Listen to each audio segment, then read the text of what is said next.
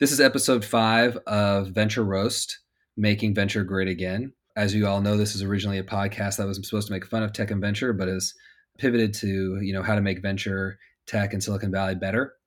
And on this week, we have a dear friend of mine in Prashant Fonseka from Tuesday Capital. Prashant, I'll let you introduce yourself and we'll rock and roll from there. Thank you for having me. I am recording here from Austin, Texas.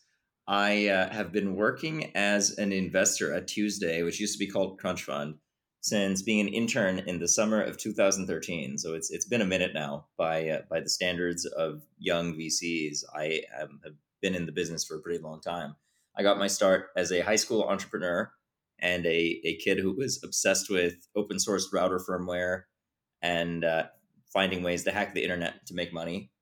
I went from that to building a modestly successful business while I was in high school and being a burnt out entrepreneur at the moment that I started college at the age of 17. So managed to back a lot into those first years of entrepreneurship. Never thought that I would become a VC. I thought maybe that I would become an entrepreneur again after a few years of relaxing and having fun, aka going to college.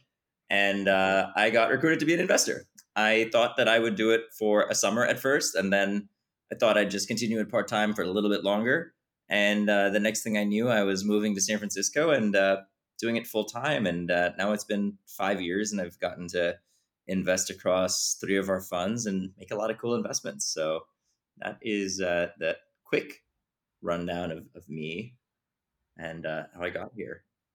And you're now a partner at Tuesday, right? So you made it all the way through. Yeah, intern, analyst, associate, principal, partner. So in 8 years, you made it across the entire spectrum, which for most firms is pretty average, I think, right? 8 to 10 years to the journey if this is your life. And so congratulations on your recent promotion and the announcement of Tuesday's new fund in partnership with Frog. Really excited for you and Pat. It's couldn't happen to nicer people. What are you guys looking at nowadays? We are always looking at everything.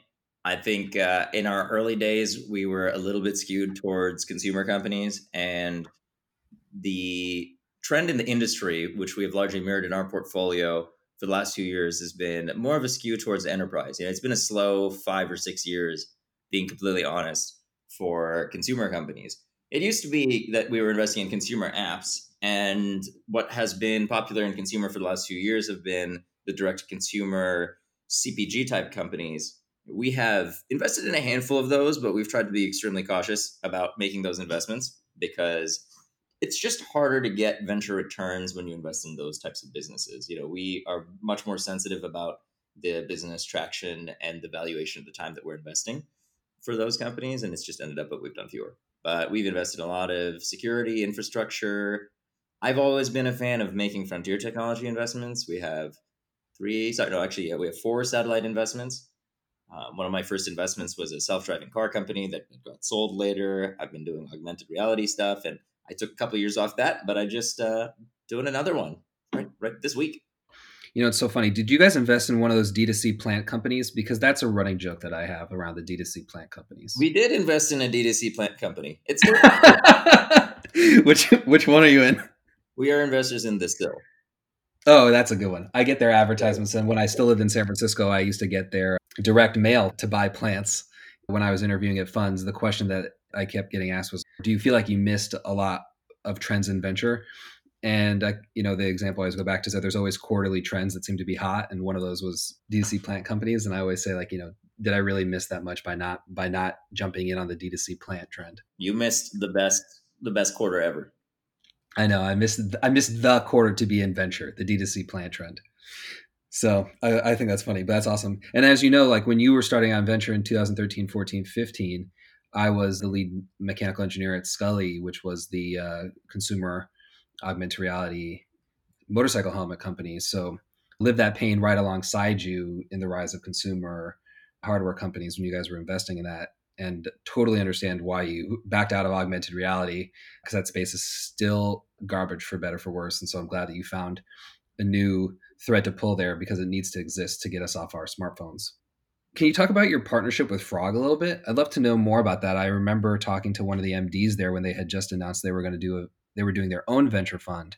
Seems like they pivoted a bit to be working with you guys, which is, good for them. Was an awesome decision. But can you talk about how you guys work together a little bit? I'm sure there are people that want to know. Absolutely. So, for folks who don't know, Frog is one of the world's preeminent design firms. Their history is doing design broadly, industrial design. Today, they do just about everything related to design. One of our former portfolio founders, actually, we just invested in his company, in his newest company. So he is a portfolio founder again. Had a relationship with Frog. He had worked with them for one of his companies, and he had introduced my partner Pat to them, and they had started under their own initiative this program to work with startup companies. Their employees really wanted to be a part of more innovative, newer companies. A lot of their customers are very large organizations, and large organizations are great because they have big budgets and they're motivated to constantly reinvent themselves. But they're obviously not as nimble and agile, and they don't move as fast as startups, right? There's something fun about working with startups, and you can work on crazier projects. So they, by their own volition, started working with startups, but they as a design firm were not equipped to evaluate companies and think about taking venture risk, right? They weren't really in the business of investing in startups. They wanted to work with startups, but they weren't in the business of investing in them, right? And taking balance sheet risk. So we had just talked to them about this. I think Pat had a casual conversation. And at some point, the idea came up. We were like, well, Frog's design services are incredibly valuable to companies. But what companies really need if they're going to be working with someone like Frog is they need to be able to get services in exchange for equity, right? The reality is that for an early stage company, it's really hard to come up with, and Frog very, very heavily discounts their services that they're doing for our portfolio companies. But even with any level of discount, right? Even if a heavily discounted job might be $100,000, it's still a lot of money for an early stage company. So the reality was, if Frog was going to work with these companies, they had to find a way to do their work in exchange for equity. And of course, we are in the business of, taking risk and giving companies money at an early stage to help them build and help them grow. So we struck a partnership with Frog where we would send them deals that we were looking at where we thought that Frog could be a good partner. They would bring us companies that were coming and talking to them and that they would potentially wanted to engage with them, and let those companies pitch us. And if we like those companies and if Frog likes the companies, then we could make an investment that would go towards Frog services, and we would get equity in the company. Frog would provide services and the company would get the benefit of those services and potentially some additional cash from us as well. So that has been working really well. We've done a lot of awesome jobs. We've brought some companies to Frog that they would have never seen, and they have brought some companies to us that we would have never seen otherwise as well. Right? They provide, they just have a very different funnel of companies than VCs do. And more often than we might have thought, those companies are companies that VCs should have been seeing, and we're fortunate that we have been seeing. Yeah, it's interesting. I mean, when I was still an engineer, we were working with Flextronics, which tried to do their own venture arm and then ended up having to spin out a venture arm that was disassociated with Flex so that they could actually see a similar relationship. I don't know what's happened to that since, but that's awesome that that's coming back. I think that it's needed, and the services and discovering like the talent pool to actually help manifest some of these companies, critical. I mean, I know that we could have used that on the insurance side when we were building our stuff for this new thing. You mentioned that your thesis has changed a lot over the last 8 years as a fund. How do you define your theses and how do you build them internally to know what to focus on so you guys don't get distracted? Or are you okay with getting distracted? And how do you guys decide where you're going to spend your time? I don't think our thesis has ever changed. I think our thesis has always been the same in that we've never really had a thesis. I don't know that Okay. Pat would say this, but I would say that I have explicitly, for the last 4 years at least, answered the question of what is your thesis. With my thesis is that I'm an anti thesis. My thesis is I have no thesis, and the reason for that is simple. If I knew what was going to be the next big thing as a former entrepreneur and as a builder and as an very bad but engineer myself, like I would go build it, which is what I always say, and I mean it. It's true, right? I don't know what the next big thing is going to be. I think we're all. I mean, look, I can tell you what I think is going to happen in the world, and that is helps to. That is how I view every company that comes and pitches me, right? Like, it's through my lens and my worldview and what I think is going to happen. right? I think there's going to be more automation. I think I have a viewpoint on augmented reality, but I can't sit here and tell you I think that these are the companies that are going to be big. Like, look, everyone has a thesis around remote work right now. Is that a thesis or is it an observation? Right? I think it's I think that that's last quarter's trend. That's my personal opinion. yeah. Nobody had to be smart to figure out that that we should be investing in remote work after COVID. Yeah. Now you don't have to, that it does not require very deep analysis, although it's funny. I mean, I see people will put a lot of work into some of these PowerPoints and presentations and these really, really long Medium posts. And I'll read them and I'll go like, I appreciate that you were so thoughtful about that, but I did not find that very illuminating. And it's hard for me to imagine that I would have, right? I mean, look, what I do find illuminating is when people go and do deep research into spaces that nobody's really thinking about. Right. And it's awesome for the folks who do have a thesis in one of those spaces. But as a generalist fund, right, where we are looking to make 12 to 15 investments per year, right, which between two people, which is a ton. That's a lot of investment. Yeah, it is That's more than average. It's pretty awesome. I mean, good on you guys. Yeah, I didn't mean that in a bad way. I meant that's a lot of checks per person. Oh, yeah. By average per fund, which is great.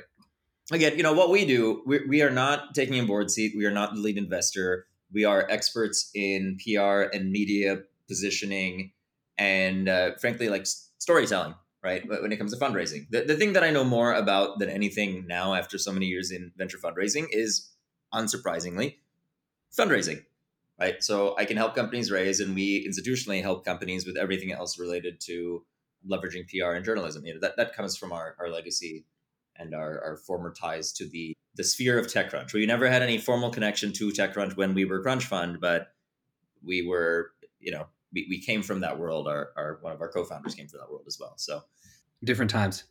Yeah. So, there's two topics that we've covered so far. Your journey to becoming a partner at Tuesday, now in a second fund, and your approach to building thesis, which is trying to build a worldview in real time as things are happening, and take each meeting as its own opportunity to be the future. And something that comes up a lot in venture is that the job has very little structure, and as a result of that, it's very difficult to what I call navigate the gray in the job. And you seem to be doing a masterful job at that. Do you have any insights for people coming up in the industry or people who want to get into the industry, whether it be entrepreneurship or venture, for either how you navigated the gray or how you stay sane navigating the gray? Sure. So I think, the first thing that I would say is that, or to relay something that someone told me, I honestly can't remember who, but very, very early on in my venture career, was that, venture can be an incredibly easy job on a day-to-day basis. It really can, right? That's not to say that a lot of VCs don't work incredibly hard. Many VCs work incredibly hard, but VC can be an incredibly easy job on a day-to-day basis. You take some number of meetings between zero and having calls and meetings all day, right? You have a lot of discretion at most firms, even for the most junior people, quite a lot of discretion in terms of how you spend your time and what you do. But it is a very hard job in the long term, right? So it can be you can have a blast for 3-6 months, or you can do that for a few years, and you can realize you never made a single good investment and find yourself being let out the door pretty easily. And then sometimes that catches people by surprise, but there is an expectation after a certain amount of time that, you deliver, right? I think another thing that somebody told me a little bit later in my venture career that also, resonated at the time and really stuck out in my memory and has proved true over time is that it really all comes down to making good investments and those investments doing well in the long term, right? Nothing else really matters. I think a lot of younger VCs will get really caught up in the marketing and branding themselves. And there's certainly, there can be a lot of value in brand, but I think you need to know when that's real value and when there's a lot of noise, right? I think being on lists and being in the news all the time does not make you a good investor. If that is the means by which you are attracting deal flow or closing deals, then it might be helpful. But just like, the same counsel that I give people, or the founders that we work with when they're thinking about PR and media, I'm like, the reason for doing PR and media should not just be your own vanity, right? There should be a purpose, right? There are times where it's great to have everybody know about you and hear about your mission and what you're doing. There are other times where it just doesn't benefit you at all. And I think it's really easy as a young investor to get caught up much more into the optics of what you're doing and forget that what really matters are your results. Great points. It kind of leads into a very easy next question, which is, how do you get most of your deal flow today? The vast majority of my deal flow is coming from people today that I've had a long standing relationship with. Those are mostly founders, oftentimes founders that we have backed previously. Many of them have now exited. Some of them are still running their companies, and other investors who I've just developed a very close friendship and relationship with. And so the media thing is kind of like a double-edged sword, where it's like, how do you develop those networks? There's always multiple strategies. There's like the media outward facing thing, and then there's like the developing the human relationships thing. We've both chosen the latter strategy of just like be a real person to develop these networks, and that seems to be working out super well for you guys, and I'm happy for that. You mentioned that you're calling from Austin. Congratulations on escaping SF. We're both escapees. You escaped early. You moved to New York a couple of years ago from SF, and now with COVID, nobody really needs to be anywhere anymore.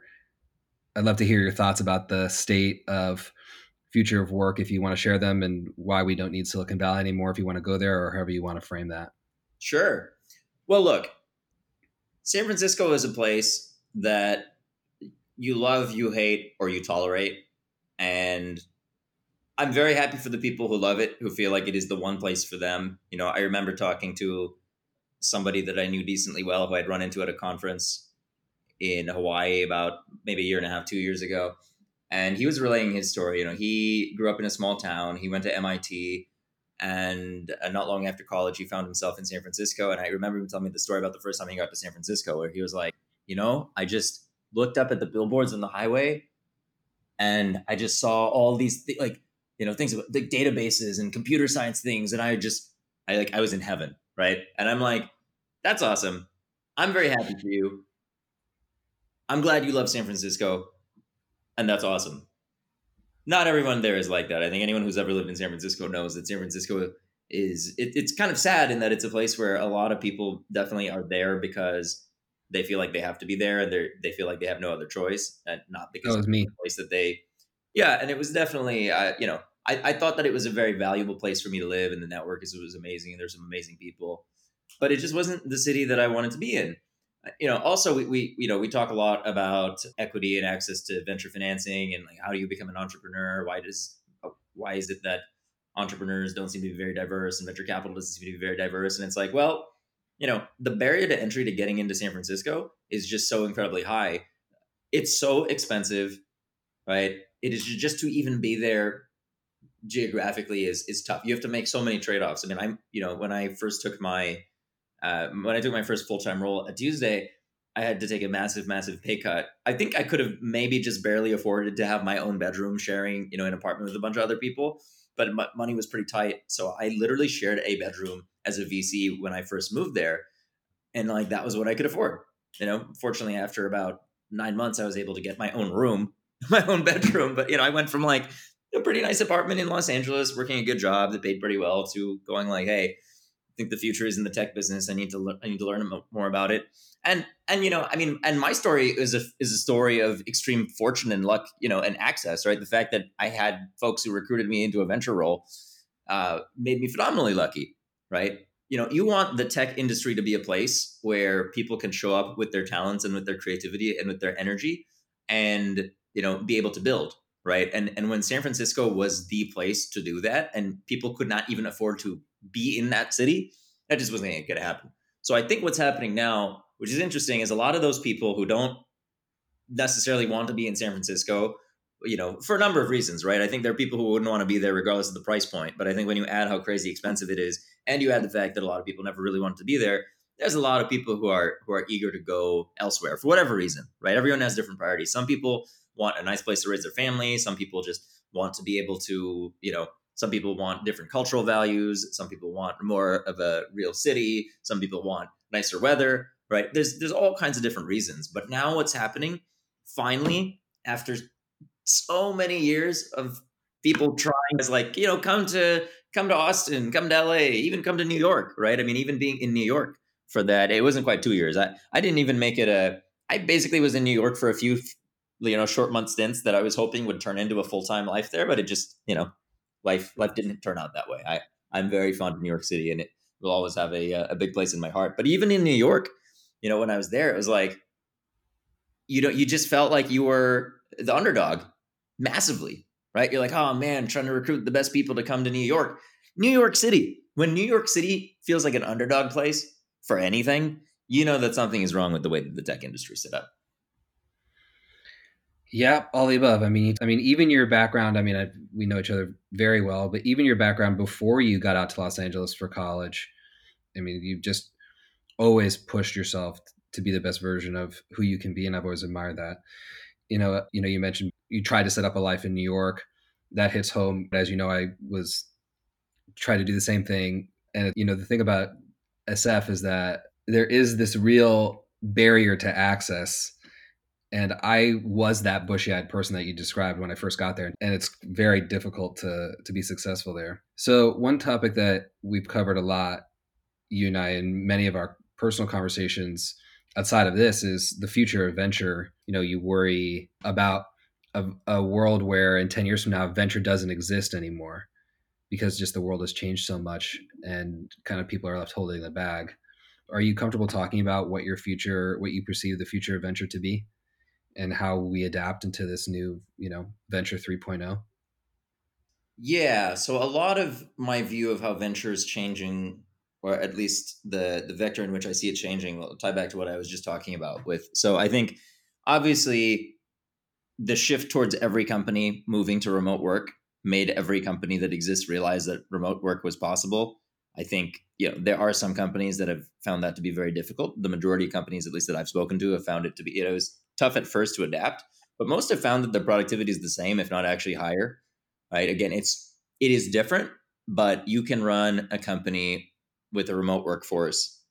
That is an incredible learning. Not only can you do it, every company, because they had to, was forced to learn how to do that. And all of a sudden, that has meant that teams are now distributed and some of them will go back to the way they were before, and many of them are going to be permanently distributed, right? Or permanently, going to the office is optional, and permanently you can live wherever you want.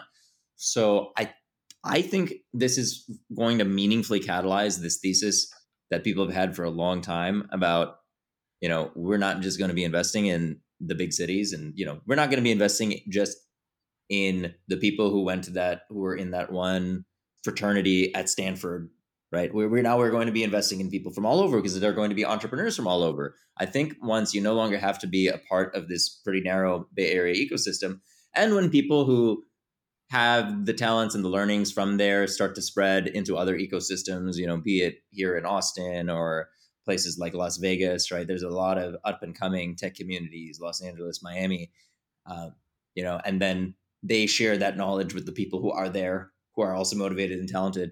I think you're going to find that VCs are really going to have to start investing in founders from other places now, right? That's just I think a lot of the best companies. The sad reality is that the vast majority of the best companies and the biggest outcomes, right? Again, even compared to New York, were coming out of the Bay Area for a long time.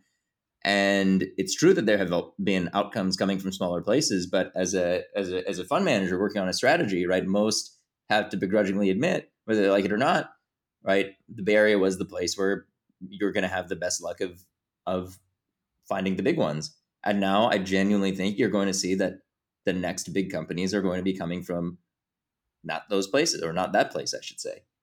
And that is going to completely change the way that this business works. It really is, right? Because it used to be that a perfectly acceptable venture strategy was basically hang out in South Park. Like if the company doesn't put you in South Park in San Francisco, that's fine. And that's just not going to work anymore. It's not. I really think it won't. I think this really changes that. You're going to have to go all around this country for sure. And I think you're going to have to go beyond this country as well. The first step is you're going to have founders everywhere. That ultimately leads into more diversity in venture and tech as a result of people just not being in the bubble of the, what's it called? Like there's The trope is there's 46 miles of Bay Area surrounded by reality. Is that the line? I haven't heard that, but I that sounds about right. Yeah, there was like a Bloomberg article a couple of days ago that was just basically said venture capital is not really designed to invest in really hard problems. Maybe forcing us all to get out of the Bay Area will actually help venture capitalists realize that there are problems beyond their immediate purview in that really deep bubble. So most people don't know this about you, so I'm going to just openly call it out here. But you're one of the most creative people I know. In addition to being a venture capitalist and entrepreneur, you're also a DJ, a prolific writer, a pilot, a motorsports enthusiast in both car racing and motorcycle racing, and most importantly, a tuk-tuk rally driver. So, just to asterisk that last, Prashant and I raced a tuk-tuk or auto rickshaw, to be culturally sensitive, the entire length of India for charity in August of 2019 with our other dear friend Sebastian Park. And Prashant has one of the most eclectic, fun extracurricular activities around. Maybe you can speak to some of that for how you stay sane in this job. Oh man, well I don't know if that list that you rattle off makes me sound. I don't know how it makes me sound. It might just make It me makes you sound sound like Tom Cruise's body double. or just a crazy person with a short attention span. So Well, basically, all venture capitalists. it is more common amongst both venture capitalists and entrepreneurs to have crazy hobbies. I think this is an industry that attracts people who are experience seeking, frankly, and very obviously from my list of hobbies, I am an experience seeking person. I'm looking for new things. I'm looking for new experiences. I'm always looking to learn new skills, and again, that entrepreneurs are that way too. That's how they're able to create and build new things, right? And having an orientation towards just wanting to do, right? You have to be biased towards action, right? In addition to just having the interest in a lot of things. So yeah, it's having the hobbies has been really great, particularly during the COVID times, because like I can go drive my car and ride motorcycles, and there's a lot of those things that I can do that don't involve I don't even have to worry about social distancing because they are solo, completely safe activities. And that has been nice. I think I've had a lot of extra time, going from being in New York City a lot or most of the time to, and, having social engagements all the time, having coffees and drinks, work and non work, to basically having just been by myself in Maryland for, you know, at my parents' house for a few months, right? It was awesome. I was like, cool, I'm going to make some music. I'm going to produce some songs. I'm going to finally learn music theory, which I learned, and it was really incredible. I was like, wow, music is math. It's very mathematical. It makes sense, right? Once you understand it, everything kind of clicked, and I was like, aha, like I see the patterns in like I understand, have a new level of understanding of how music works, which was cool. So yeah, I mean, it's been good in this time. I think I don't know if it keeps me sane or if that's what I need to do to keep myself sane, but it's fun. It's interesting about music theory. One of my best friends from high school ended up studying theoretical math at Princeton, like in the same program that John Nash was in. Mm-hmm. And his first love was music theory. And so all of the smartest people I know, their curiosity for math and hard problems ended up starting in music theory. So it's a fun rabbit hole to dig down for how you perceive the world and how you think through logic and problem solving, etc. So it's a good place to spend your time. So to bring it back to tech and venture and Yeah. etc., does any of this change how you think about what you're going to be investing in moving forward, or change how you want to make investments, or change your how you perceive future theses, etc., or still rocking and rolling? I think the only major point, the one that I already made a little bit, is I think a team can be anywhere, and I think a team can be distributed, and I think that that's a great thing. It means that in terms of looking for companies, I think I'm going to be actively making a point to be in different geographies. Everything is virtual for the time being. I think at some point people will resume in-person meetings, but I think also as a VC, we're all being forced to think about, right? They're the people that really feel like they need to meet someone in person to close a deal. And, quote unquote handshake. And I'm certainly thinking about how can you get comfortable making an investment without that? Yeah, for sure. I mean, that's everyone's big thing, right? Is like you really need to, especially at the stage that you guys invest in, is really being able to trust the person sitting across from you. It's I don't we're having that problem now as we go out to fundraise again for how to establish that trust. The last question that I have for you, kind of around tech and ventures, given all the state of the world right now and kind of what's top of mind, is there any problem that you really hope a venture company tries to go out and solve? I think my fear about a few different forms of media, and I see this more in social media and the news media than explicitly in the entertainment media or broader entertainment media. But I think you know it's pretty clear that both the news media and the tech platform companies, their incentive is to make a profit, and the profit maximizing way of being seems to be to sow the seeds of discord and discontent, and frankly just to make people less happy, to show people content, and there's a certain fairness in that. You could say, based on, well, that's just what people like and those are their preferences, and I have a great deal of respect for that. But I would really like to see someone create an alternative, not just dogmatically and idealistically, but really create something that's better, where the emphasis is on people being happier, right? And then both individuals and society, because I think I would argue that a lot of what's happening now is making both individuals and society, you know, certainly less happy. Again, some people argue that that's actually a good thing, that you shouldn't, red pill, blue pill kind of argument, that you should be in reality and that reality is dark. But I'm not as convinced that that's true. I would love to see an alternative to the way that people spend their time and attention, right? And that's a long-winded way of saying I think it's time for a new consumer product, a new product that captures people's attention. I think it could be social. I think it could be news. I think it could be something Is that Clubhouse it? do, something really new. Does Clubhouse solve that problem, or do we need something? I'm not on Clubhouse. I haven't been on it. I haven't seen it. I'm But not even convinced that Clubhouse is a real thing anymore, because I'm not on it. People talk about it a lot. I haven't had any reports or screenshots from someone who's on it. So as far as I'm concerned, it's not even a real thing. I think, like, if it is, it's at the point. I mean, certainly it's at the point where amongst VCs, everyone has heard about it, and that, I guess, that's a good strategy in terms of people have this desire now if they get an invite to be on it.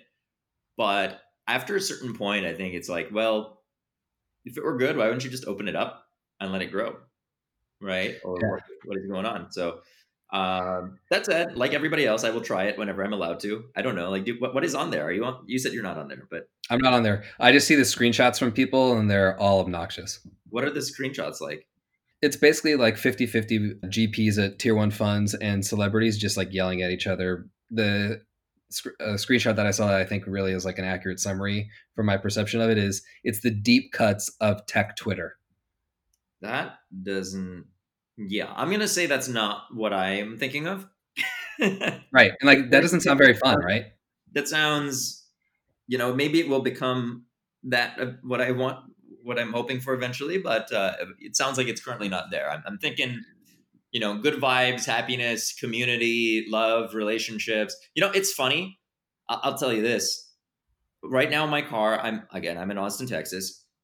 My car, it takes a moment for the Apple CarPlay to boot up. And before it does, I'm set to 101.1, which in the DC area where I drove from is a rock station, but here is a Christian radio station. And, I my love that. family is from Sri Lanka. They were Buddhist, go to a Buddhist temple. Pretty not super religious, but respect that cultural tradition. I grew up in a town that was predominantly Jewish, and knew a handful of Christians as well. I went to a Christian high school, so I've been exposed to a lot of different religious beliefs. But I will tell you, I basically just hear gospel and pastors talking on the radio. Every time I start my car, I get like a minute or two, and sometimes I just keep it on and keep listening to it, and it's very illuminating. It's really thoughtful, actually. A lot of it is very, like messages of unity and hope and positivity, and some of the most rational, reasonable, realistic like assessments of the world situation that I hear anywhere. I mean, you don't hear that on MSNBC, Fox News, or CNN, that's for sure. So I'm telling you, regardless of whatever your religious viewpoint might be, I think everyone might be happier if they just turned on some Christian radio. Honestly, that's a great unifying point across left and right now, Yeah. given where the state of the U.S. is for sure. That's really cool. I really appreciate that. It's pretty funny considering that you're Tamil, right, by background? Well, my family is Sinhala, so my family's Sinhala. Sinhala. But yeah, Buddhist family, Jewish town, Christian school. I mean, I am, really been exposed to You're it the all. American dream. You're a melting pot. Yeah, I guess so. I guess so. Dude, that's awesome. Do you have any final comments before we sign off today? It's been so great to hear your voice. I'm glad you're doing well.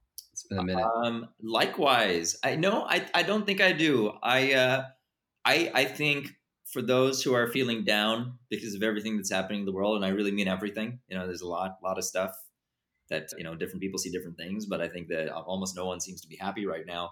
Is that we'll come out on the other end. The pendulum swings all kinds of ways on all different things.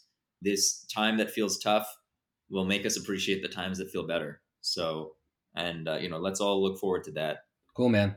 Thanks, buddy. And glad you're well. And stay safe in Austin and send some barbecue when you have a chance. You bet. All right, take Okay, care. buddy. Bye.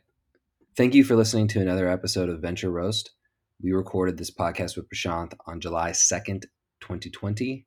And big shout out to him and the Tuesday Capital team for taking the time to chat with us.